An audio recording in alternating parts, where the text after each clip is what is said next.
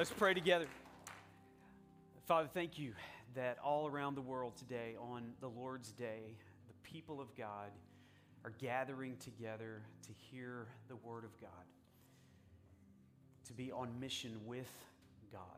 And so, Father, thank you for what you're doing here at Hope Bible Church. And I pray that the name of this church would be what we experience here in the next few minutes, that we would experience the hope of the gospel to find us wherever we are, however far or near away we are from you. Spirit of God, track us down and be personal, more personal than I can in the words that I'm about to speak, inside the hearts, the homes, and the community that we live in. So God, we give our attention to you. Would you give us ears to hear what your Spirit would say to the church? We pray in Jesus' name. Amen. You may be seated, and I understand that the little people are on their way to hear the Word of God in their context. And so that is the best thing that I'm going to see all day long. I have my Bible open to Matthew chapter 19. I encourage you to open your Bible to Matthew 19 because, does Bill use the Bible around here? Did you bring a Bible? Good. You're going to need one because all weekend long we've been talking about marriage. We're going to continue that topic here as we get started. Now, I need to let you know, we shared yesterday, Andrew and I have had this crazy marriage where the first 15 years of our marriage, we actually didn't own a home. We lived in an RV travel trailer, and we traveled to different churches, basically a different church every week. We just kind of raised our kids on the church parking lot and the church nursery, and that's how we did the first 15 years of our marriage. There was a particular morning, I remember, there had been an ice storm come through, and you need to know that in an RV, it's, it kind of sits up, it's on wheels, and the way that you get out of the RV are on these folding metal steps. But there'd been an ice storm that had come through, and it had glazed those folding metal steps. And so one morning I stepped out of the RV and I hit that first step, and when I did, my heels of my feet went over my head, and I landed on my elbow right there on that metal step. That was the first thing that hit. All my body weight went on that elbow. Now, I don't exactly know what happened inside my elbow. All I know is that for the last 20 years, if I touch my elbow in a certain place, there is a searing pain that goes through my arm up to my brain.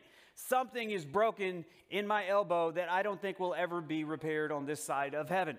Now, the reason I share that story is because I'm about to deal with a topic that is so sensitive that it's going to send some pain into some people here as we get started. Let me just kind of acknowledge who I know is in the room. First of all, I know that not everybody here is married. As a matter of fact, as I look around, it might even be the majority of people in this room that are not married. And I don't know how Bill and Pam at their age can assemble so many young people in their church, but they have mastered this thing. What's donuts? Yeah. That's amazing. And I know that it looked like the single women far outnumber the single men, so I don't know what the single men are doing in Phoenix today, but they need to be here in church. Now, not everybody here is married, but this is what we know. 90% of all of us at some point in our lives are going to be married. Now, when we talk about marriage, I want to be very quick to say, if you are not married, you are not half a person. And you do not need another person to be married to be everything God wants you to be in your life. It may be God's will for you to get married, or it may be God's will for you to live a very content, happy, fulfilled, on mission with God, single person. Interestingly, the two people in the Bible that had the most to say about marriage were single. Jesus, he did all right, following God's will, living an obedient life, right? You can too.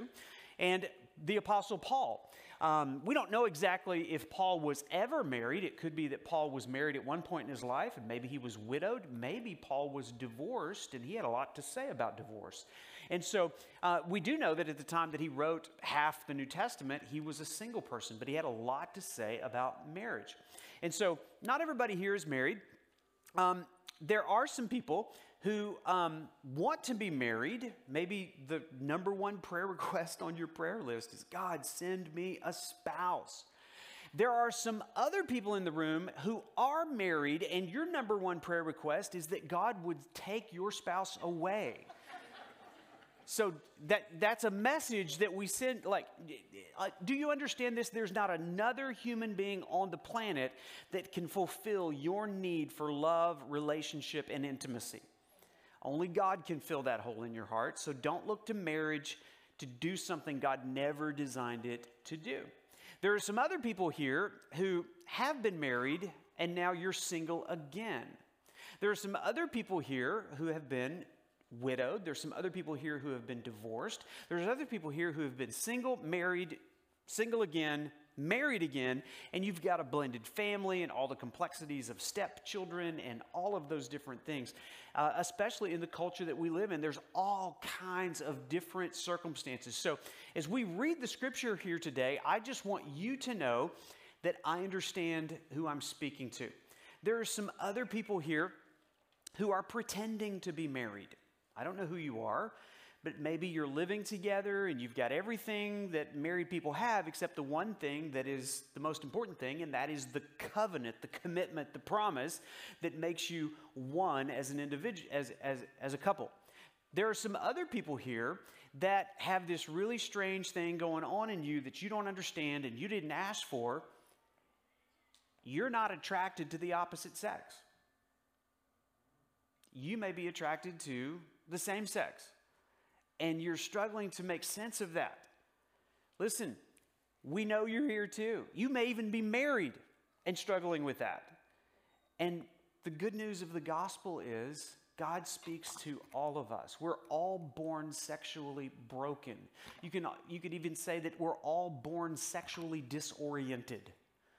And so whether you've got same-sex attraction, opposite-sex attraction, if you are a follower of Christ, or if you're at least curious as to what Christ would say to you in your circumstance, then let's open our ears and our hearts and read what God has to say to all of us this morning. So let's begin in Matthew chapter 19. We're going to pick up right in verse 1, and this is what we read. Now, we're picking right in the middle of a story here, so notice what it says. It says, now when Jesus had finished these sayings, hold on to that phrase for a minute. When Jesus had finished these sayings, he went away from Galilee and entered the region of Judea beyond the Jordan. And large crowds followed him, and he healed them there. So Jesus had been preaching. Here's the first point of the message. My marriage, your marriage, is being minimized right now. Whether it's coming from external sources or internal sources, my marriage is being minimized. Jesus here is being followed by large crowds because Jesus has been throwing down truth bombs. It says that he had finished these sayings. What were these sayings that Jesus had finished? Well, if you look back in chapter 18, we find out what these sayings are. Jesus had been teaching on humility. He'd been teaching on temptation. He'd been teaching on what to do when you're hurt and offended and how we are to forgive. That's the context into which Jesus is about to teach us something about marriage. By the way, if you want to know something about marriage, you're going to need to know something about humility, what to do when you've been hurt, what to do with temptation, and how to forgive. So you might say, well, Jesus wasn't talking about marriage in chapter 18. Oh, yes, he was. Because if you're going to survive in your marriage, you're going to thrive in your marriage, you're going to need to know something about hurt and temptation and what to do in all those things. So when Jesus had finished these sayings, he went to another crowd and he healed them there. And then a phenomena happens in verse 3. Notice what he says. It says in verse 3, and the Pharisees came to him and tested him by asking, is it lawful to divorce one's wife for any cause? So these Pharisees come and ask him a question.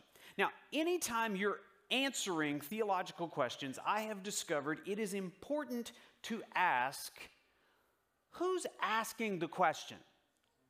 And what is the motive for the question? Notice it said these Pharisees came to test him, and so their motive is revealed in the question.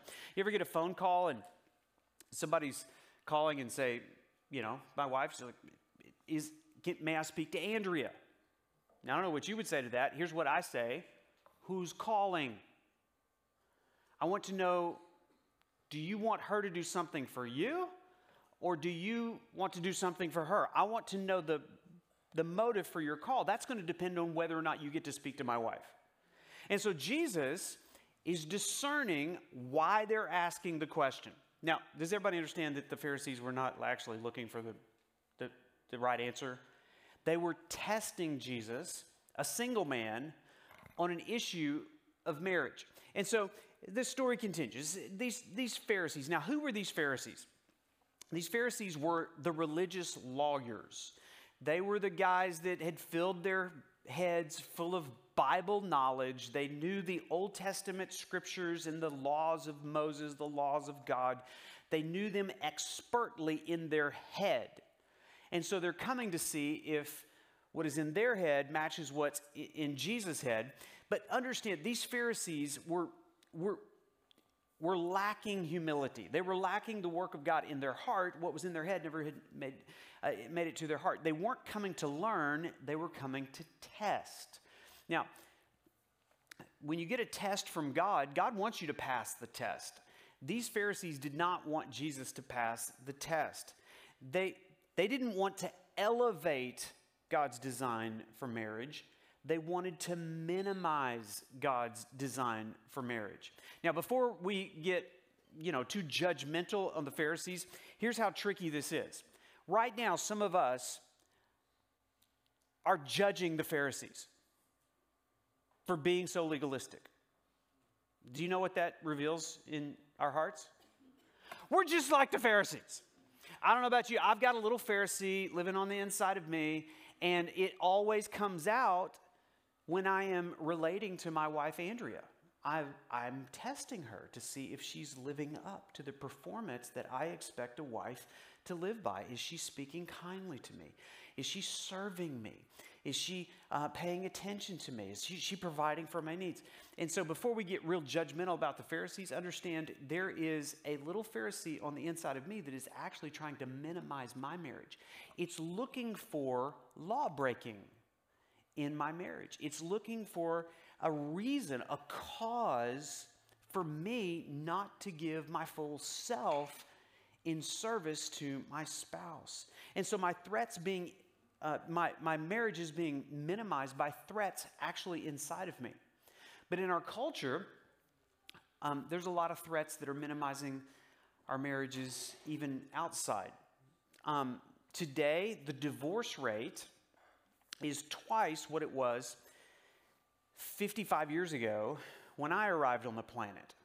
I don't know what's happened when I arrived, but I broke something, and everything has fallen apart since 1967, and I've been working really hard to try to repair some of the damage. But it's in the last 50, 55 years, we've seen just the collapse. Now, I remember a generation ago going to church, and everybody was talking about the skyrocketing divorce rate, and we've got to do something to prevent marriages from getting divorced. That's not the problem anymore. As a matter of fact, the divorce rate is actually decreasing in our culture. Do you know why? Because nobody's getting married anymore. All these single people around, they're like, that looks scary.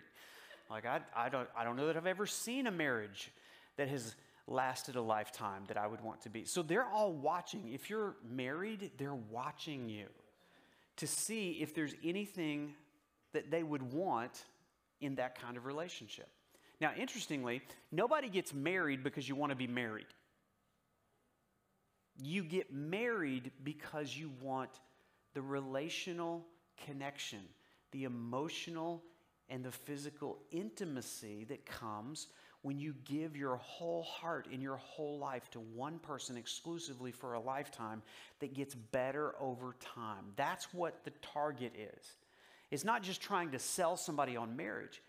It's trying to show someone that the way that you're going to thrive is in this secure, intimate, trusting, forgiving relationship that ultimately models for the people around you the relationship that Jesus, the bridegroom, has with the bride, his church. And so the reason why there's nobody wanting to get married is because the married people are not doing a really great job of showing that this is something that you want. Do you know what a model is? A model is somebody that wears something and makes it look so good that other people want to wear it. Right now, I'm modeling this shirt. You're like, man, he looks good. I got to get me one of those, right? So our job as married people is to model the intimacy that Christ has with his church to others and make it look so good. It's like, man, I got to get me one of those. And so right now, that's being minimized in our culture. There's less marriage. In 1960, over 72% of American adults were married. Today, that number is less than half. More children are growing up without their parents. In 1970, 90% of all births were to married couples. Today, that number is 60%. There's more pessimism about marriage. According to Pew Research, almost half of millennials believe that marriage is obsolete. It's just a social construct that people use to control one another, and that's the view of marriage. That's not Jesus' view of marriage. The reality is this: marriage is good for you, based on scientific research. Married people live longer, are physically healthier, show fewer signs of mental illness, they make more money, they build more wealth, they have better sex more often than those who are single or divorced. Divorced men are twice as likely as married men to die from heart disease, stroke, hypertension, and cancer. The chances of a middle-aged married man making it to his 65th birthday are 9 in 10. The chances of a single or divorced man making it to his 65th birthday are 6 in 10. Marriage is good for you. And yet the culture is telling us it's bad for you. And so we're living in this counterculture revolution. The culture has actually redefined marriage. The traditional secular view of marriage in almost every country, in almost every culture in the world for the last 5,000 years has understood marriage to be the legal union of a man and a woman who make a lifelong exclusive commitment to one another that results in bearing and raising their own children together. And it's conditioned on a promise that they make to one another. That's not even the Christian view. That's just kind of what humanity's understood marriage to be for the last 5,000 years. But in today's culture, we've redefined it to be this: marriage is the union of two humans who commit to romantically loving each other, caring for each other, as long as their love lasts. And it's conditioned on the feelings that the couple has toward one another. That's the reconstructed view of marriage, and it was codified by the United States Supreme Court in 2015. And so as a Christian people, as a church, these are the waters that we swim in, and we have to be careful that we understand that our minds are being educated by a system that is minimizing marriage. Here's point number 2. My marriage has a maker. So let's look at what Jesus had to say about marriage. Verse 4. He answered them. He didn't have to, but he did. He answered them with a question. So Jesus answers their question with a question because Jesus is awesome. And he says, have you not read your Bible? Now, had they read their Bible? Yes. They'd memorized their Bible. Nobody knew the Bible better than these Bible fathead Pharisees. And so he says, haven't you read? And Jesus is basically saying, I've been reading the Bible too.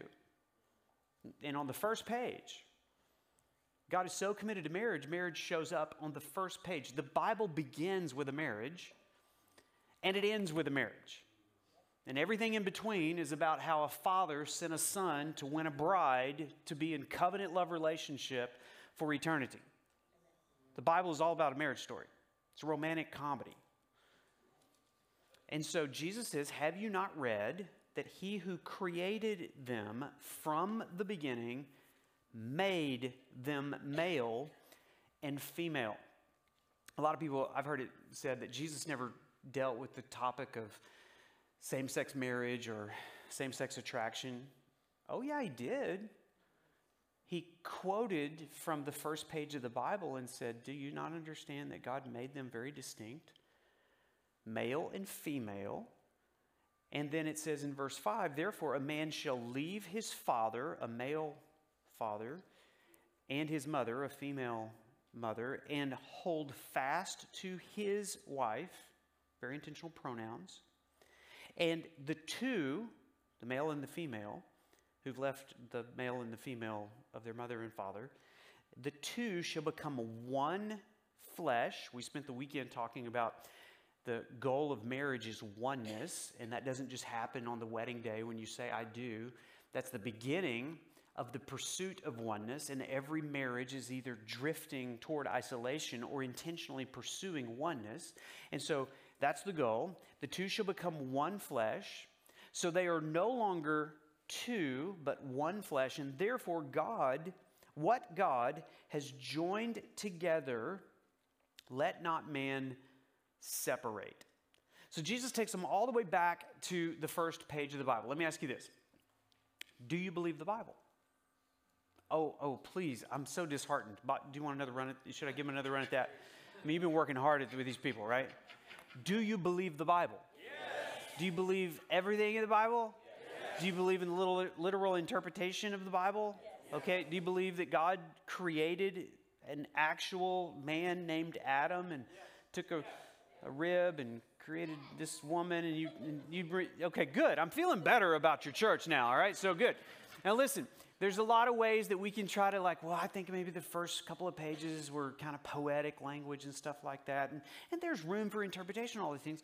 But you have to believe in a literal Adam because Jesus did. Amen. And if you say, well, that didn't really happen, then what you're saying is Jesus believed something you didn't believe. That's not a good place for you, okay? So Jesus believed in this literal man and this literal woman who were brought together, and God was the maker of all of that. God is the initiator of the concept of marriage. What we learn from this is marriage is not a social construct of man. And so this is a point that we have to believe. Either I'm going to believe marriage was a creation of God, or it was an invention of man. If it's an invention of man, then man can invent different rules as man evolves. If it was a creation of God, then it was designed and defined by God, and only God can determine the parameters of marriage. And so, if you find out where marriage comes from, then you can understand the reasons behind it. So we have to ask, where did marriage come from? When was it created? So that I can understand why it was created and how to make it work. And so in understanding all those things, we have to begin at the beginning, and that's where Jesus began. And so he says, what God has joined together, don't let man separate. Don't let man minimize. This is something that has to be protected, and it has to be recognized. So marriage is designed by God and defined by God, but then it brings obligations for us.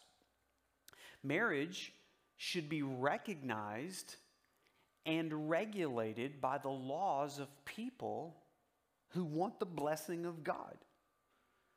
And some say, well, I don't even understand what government's doing in the marriage business. We probably just shouldn't even have marriage laws. Listen, if we believe that marriage is good for people, then we ought to protect it in our laws. Americans love freedom, but our freedoms are limited by laws. We're a free people, but our freedom is regulated by that which promotes the common good. That's why this morning you all drove to church on the right side of the road. Because the laws said you can't drive wherever you want. If you drive wherever you want, you're going to be a danger to the rest of us. So if you start driving on the left side of the road, we're going to arrest you. We're going to take away your freedom because you're a danger to the rest of us. And I'm so grateful for these laws. But when it comes to marriage, we have to make sure that we're protecting what's good for the rest of us, especially our children. Several years ago, when Andrew and I were with another ministry called Life Action Ministries up in Southwest Michigan, Life Action has a 170-acre campground where all year long we do marriage retreats and family retreats and build families and marriages. People come from all over the country to enjoy this camp. And Andrew and I taught there for 21 straight years. And there was a time we actually bought a home, and I had to go down to the tax assessor's office to get some paperwork done for our own home. And they found out that I was with Life Action. And the lady behind the counter, when she found that out, she began to frown at me. And she began to be very critical of this 170-acre campground that they could not tax because it was a nonprofit organization. And she was just spewing about how much money the county's losing because this stupid camp out there won't let us tax them. I said, well, wait a minute. Do you understand what happens there? Like, we're building marriages and families. We're helping marriages and families stay together.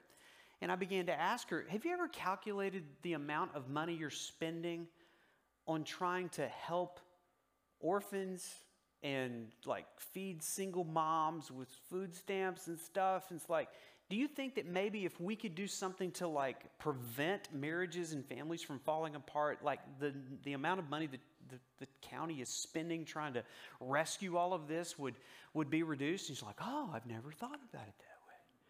It's like, yeah, we might want to do something to encourage families from not falling apart so that we don't have to spend all the money trying to repair the damage on the other end. And so a nation that wants God's blessing should make laws consistent with God's laws.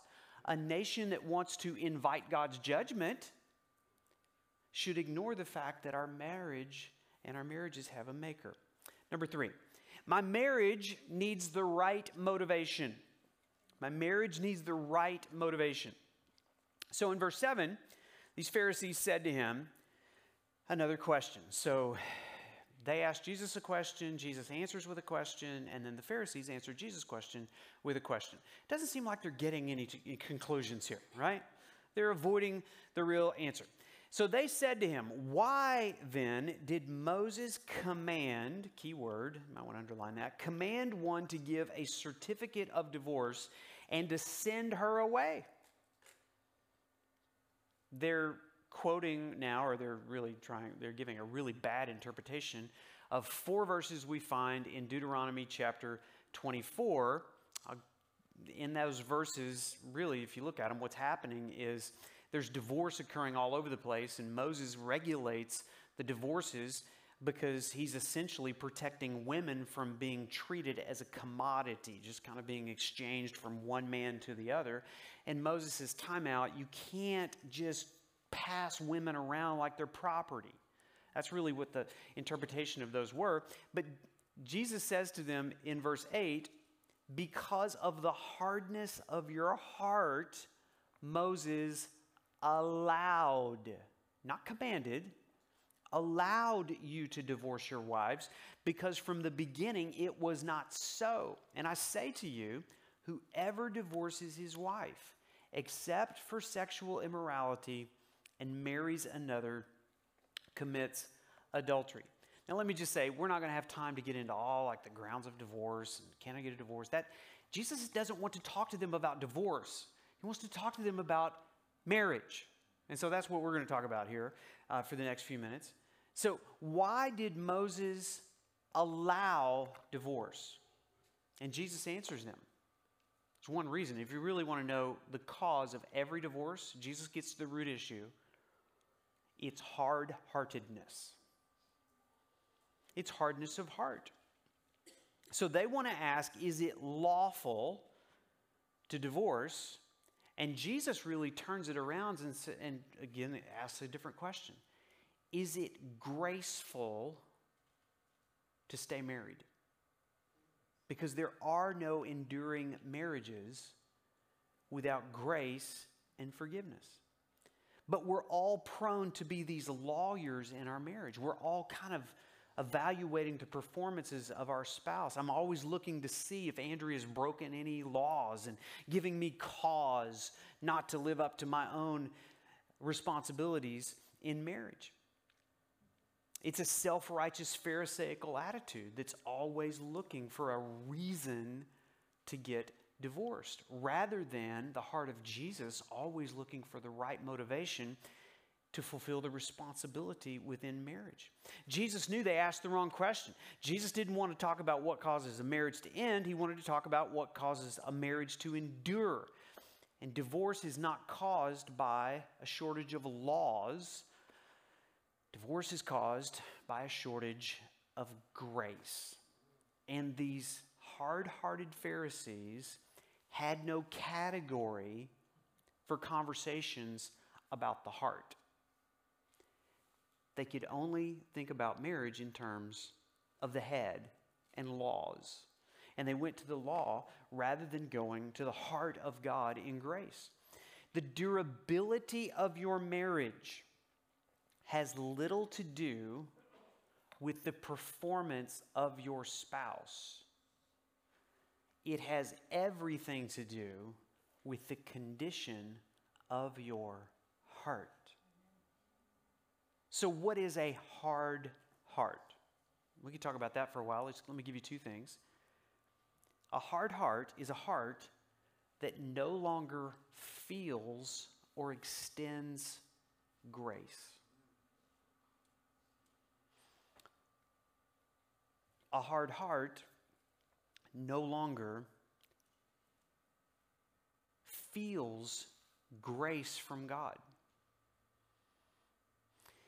There's a lot of reasons why your heart may be hard. Maybe you grew up in a home and you saw the conflict and the fights and the dysfunction of a mom and dad, and your heart was hardened as a way to protect yourself. And maybe your heart was hardened toward the whole idea of marriage because of what you saw between your mom and your dad.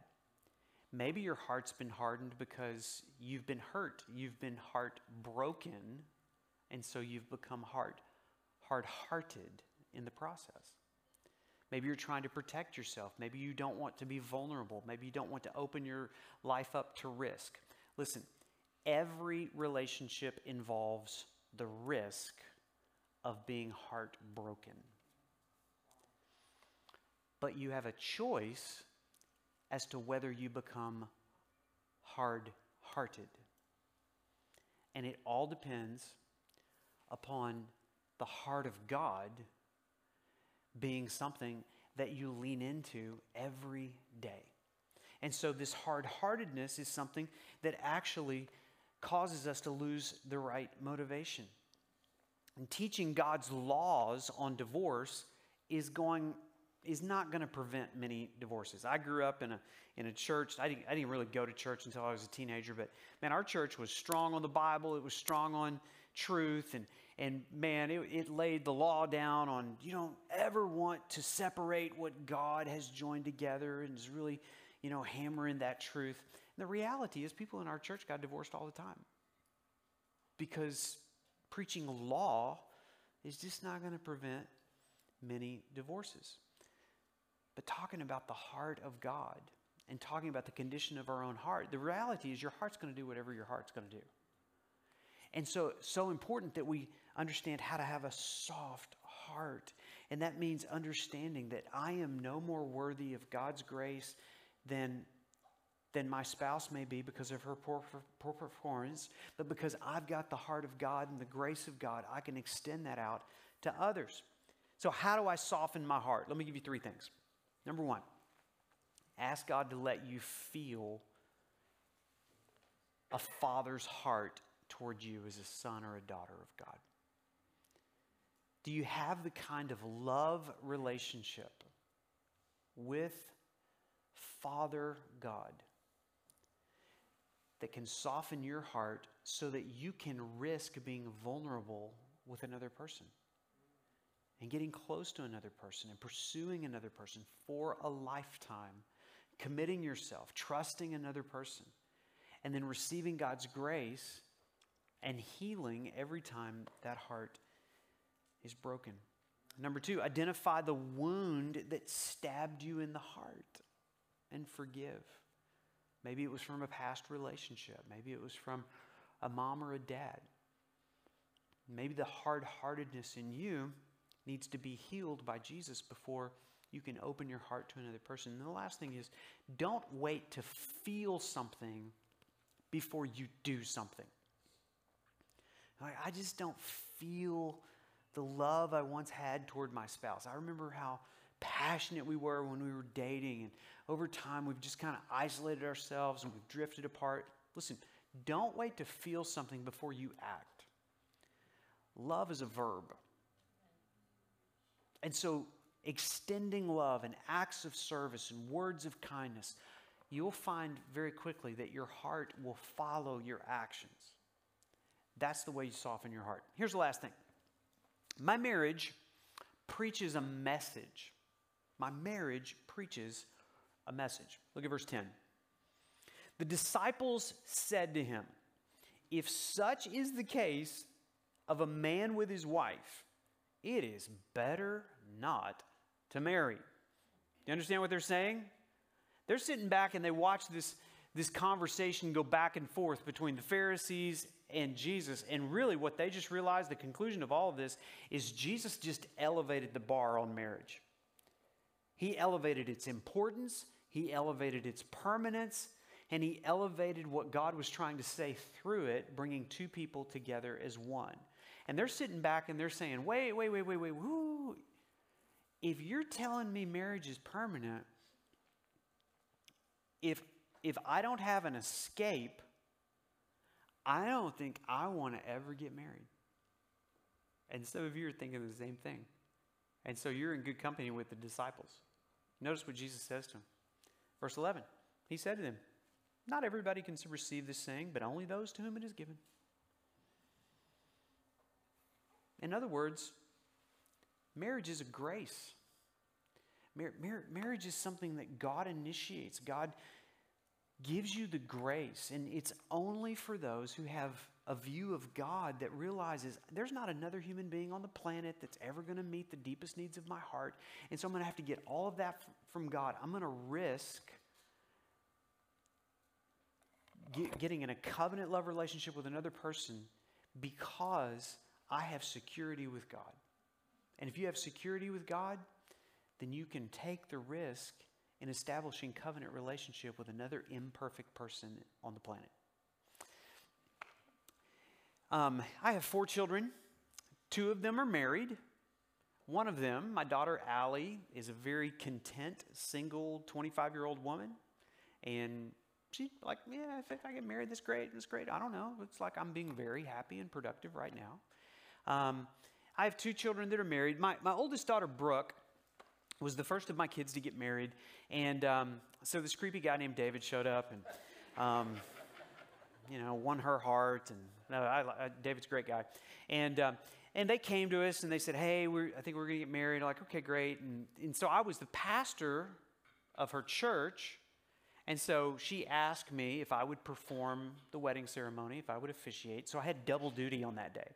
I'm the father of the bride, and I'm the pastor of the church. And so Brooke, she came to me, she's like, hey, Dad, I know you've got a lot to say about marriage. You do these weekend marriage conferences all the time. And listen, Dad, we don't want our wedding to be a marriage conference, okay? And you've got like 10 minutes to do your thing. And, we got music, and we got prayer, and we got other people going to read scripture and stuff. It's like, okay. And so I had to reduce everything that I wanted to say especially to David, down to a 10-minute thing, all right? So what I did was I smashed everything that I could think of to say, and everything that the Bible has to say, you'll be so proud of me. I smashed it into one sentence because I wanted them to know the answer to the question, what is marriage? You want to know what marriage is? Marriage is a holy covenant initiated by God, conditioned on an irrevocable promise to pursue oneness with an imperfect person of the opposite sex for a lifetime for the glory of God. Did you get that? Let me unpack that a little bit. Let's unpack that a little bit. Marriage is a holy covenant. Now, you and I, we tend to think about contracts, right? I have a guy who mows my yard for him. I pay him $100 a month. He comes and mows the yard, trims the bushes, does a really great job. We have a contractual relationship. If he mows the yard, I pay him the money. If I don't pay him the money, he doesn't mow the yard. It's a contractual relationship. Now listen, if you're in a relationship like that, you're a contractor. Do you know what comes with contractors? Inspections. You don't want to be married to a contractor, and you do not want to be married to an inspector. That's why marriage is a covenant, not a contract. And notice, it's a holy covenant. This is something that doesn't make sense outside of a proper doctrinal understanding of the holiness of God. The fact that we are unholy, God is unholy, and yet because of his covenant love for us, he pursued us, he broke down our resistance, he won our hearts, and we've entered into this covenant love relationship. That means marriage is far more significant than we give it credit for. It means that God cares about our marriage even more than we do. It means that God is more committed to our marriage than we are. And when our covenants, when we keep our covenants, we're blessed by the holiness of God. Do you want God to bless your marriage? Then you have to do it God's way. And somebody feels like, I want God to bless my marriage. And like, you're not even married. You're pretending that you're married. Some people say, well, Trent, we don't need a piece of paper. We live together. We got kids together. We do life together. You're like, we don't need a piece of paper. Yes, you do. Why? Because this thing is so significant. Like, we're going to file paperwork down at the courthouse, and on the day that you wake up and say, I don't really feel married today, we're pulling out the paper. You made a promise. You say, well, we're married in our hearts. You're married in your pants. Just be honest. That's what you're going. Like, we're married in God's eyes. You're sinning in God's eyes. Marriage is a holy covenant conditioned on an irrevocable promise. Your wedding vows and that marriage license serves as a public record of the promises that you make. That's why you invite everybody that you know. You spend way too much money to witness those vows. And if you go to the wedding, you witness the vows, the moment they start breaking the vows, you show up and say, hey, I heard you made a promise. I love you too much, and I love your marriage too much. God loves your marriage too much to let you break your promise. Your promises create a culture of trust and faithfulness in this marriage. Your promises call you back to one another on the days you don't feel the love. And your promises will expel fears that you could ever do something for which you cannot be forgiven. That's what the promise is for. It's a holy covenant conditioned on an irrevocable promise to pursue oneness.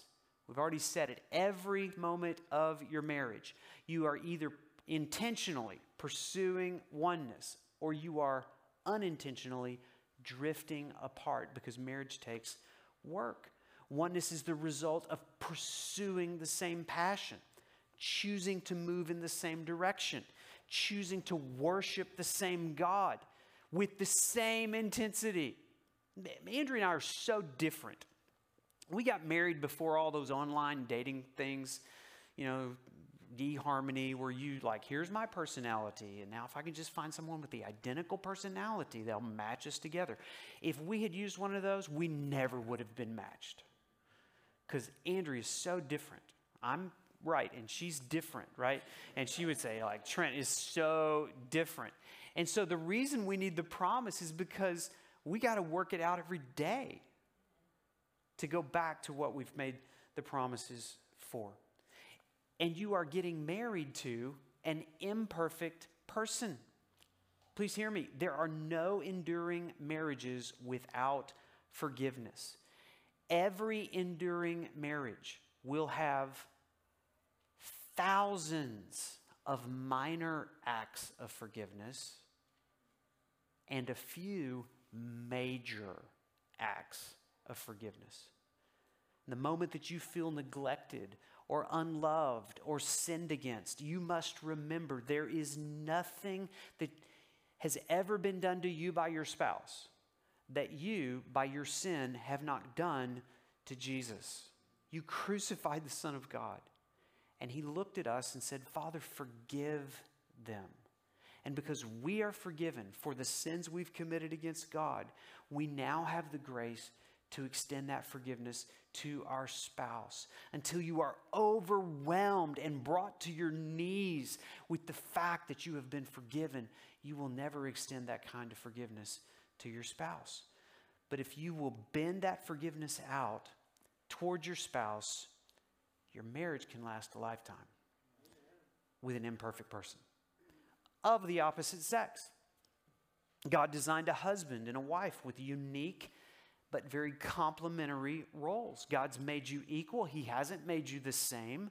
Men, your job is to love and to lead, to nourish and to cherish your spouse. We talked about that yesterday in our session. Women, your job is to use your incredible power to encourage and to respect and to help your very needy husband for a lifetime. Marriages that fall apart and marriages that endure for a lifetime essentially face the same problems. You will either allow those difficulties to drive you into isolation, or you'll allow those difficulties to pull you together. And at the end of your lifetime, you will leave a legacy either of love, faithfulness, and forgiveness, or a legacy of brokenness, bitterness, and regret. At the end of your lifetime, what do you want to look back on?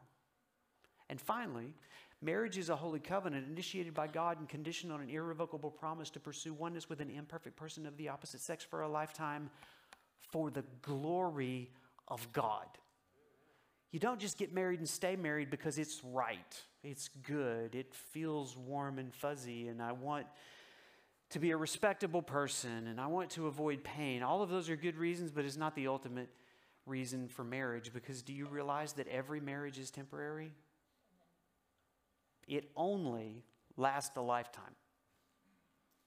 It doesn't last an eternity. But what you do in this lifetime will have eternal consequences. Every marriage will either display or distort the glory of God. And when your marriage is filled with love and trustworthiness and faithfulness and forgiveness, do you know what you're doing? Your marriage is a mirror to the world of the love of God. Every marriage will either display or distort the glory of God. Do you remember where we started? Jesus finished these sayings and crowds gathered. Do you remember what he said? And he healed them there. Every marriage, no matter how broken, no matter how wounded, Jesus has the power to heal you here. But it will require a soft heart to come before him, to humbly admit, I've broken my promises. I've been self-consumed. I've been a lawyer in our marriage, looking for causes and reasons and evaluating the performance as an inspector because I've been in a contractual relationship with my spouse. And I'm coming and I'm laying all that down, and for the first time maybe in years, I understand. Marriage is a holy covenant. It's more significant than I have ever realized. Can I ask you just to bow your heads? I want to give you a moment just to reflect on what God's said by His Spirit.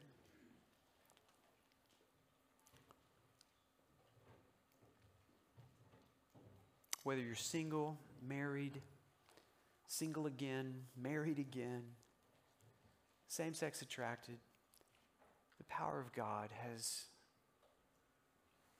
everything required to heal you. Maybe you'd bring to Him even the woundedness that you experienced from your family of origin. Maybe even to admit that whatever you've been watching on Netflix or seeing on TikTok has actually minimized marriage in your own heart and in your own mind, and you want to come back and understand. The right motivation is that my marriage has a maker, and it's ultimately for the glory of God. Why don't you just tell Him that in prayer right now? Father, I come to you, bring you my woundedness. My heart's been hardened toward you, toward my spouse. Would you heal my heart? Give me hope once again. We've isolated ourselves, we've drifted, we haven't been intentional. And God, today I want to lean into the living hope that is available through your grace. Father, I pray for every person, every individual, every husband, every wife, every marriage. God, our hearts can be so hardened by the things that we see around us and even the internal Pharisee that we can be. And so, God, we bring all of that to you today. Jesus, thank you for the hope of the gospel. Thank you for the cross that promises fresh starts and new beginnings for all who will come to you by faith. We pray in Jesus' name. Amen.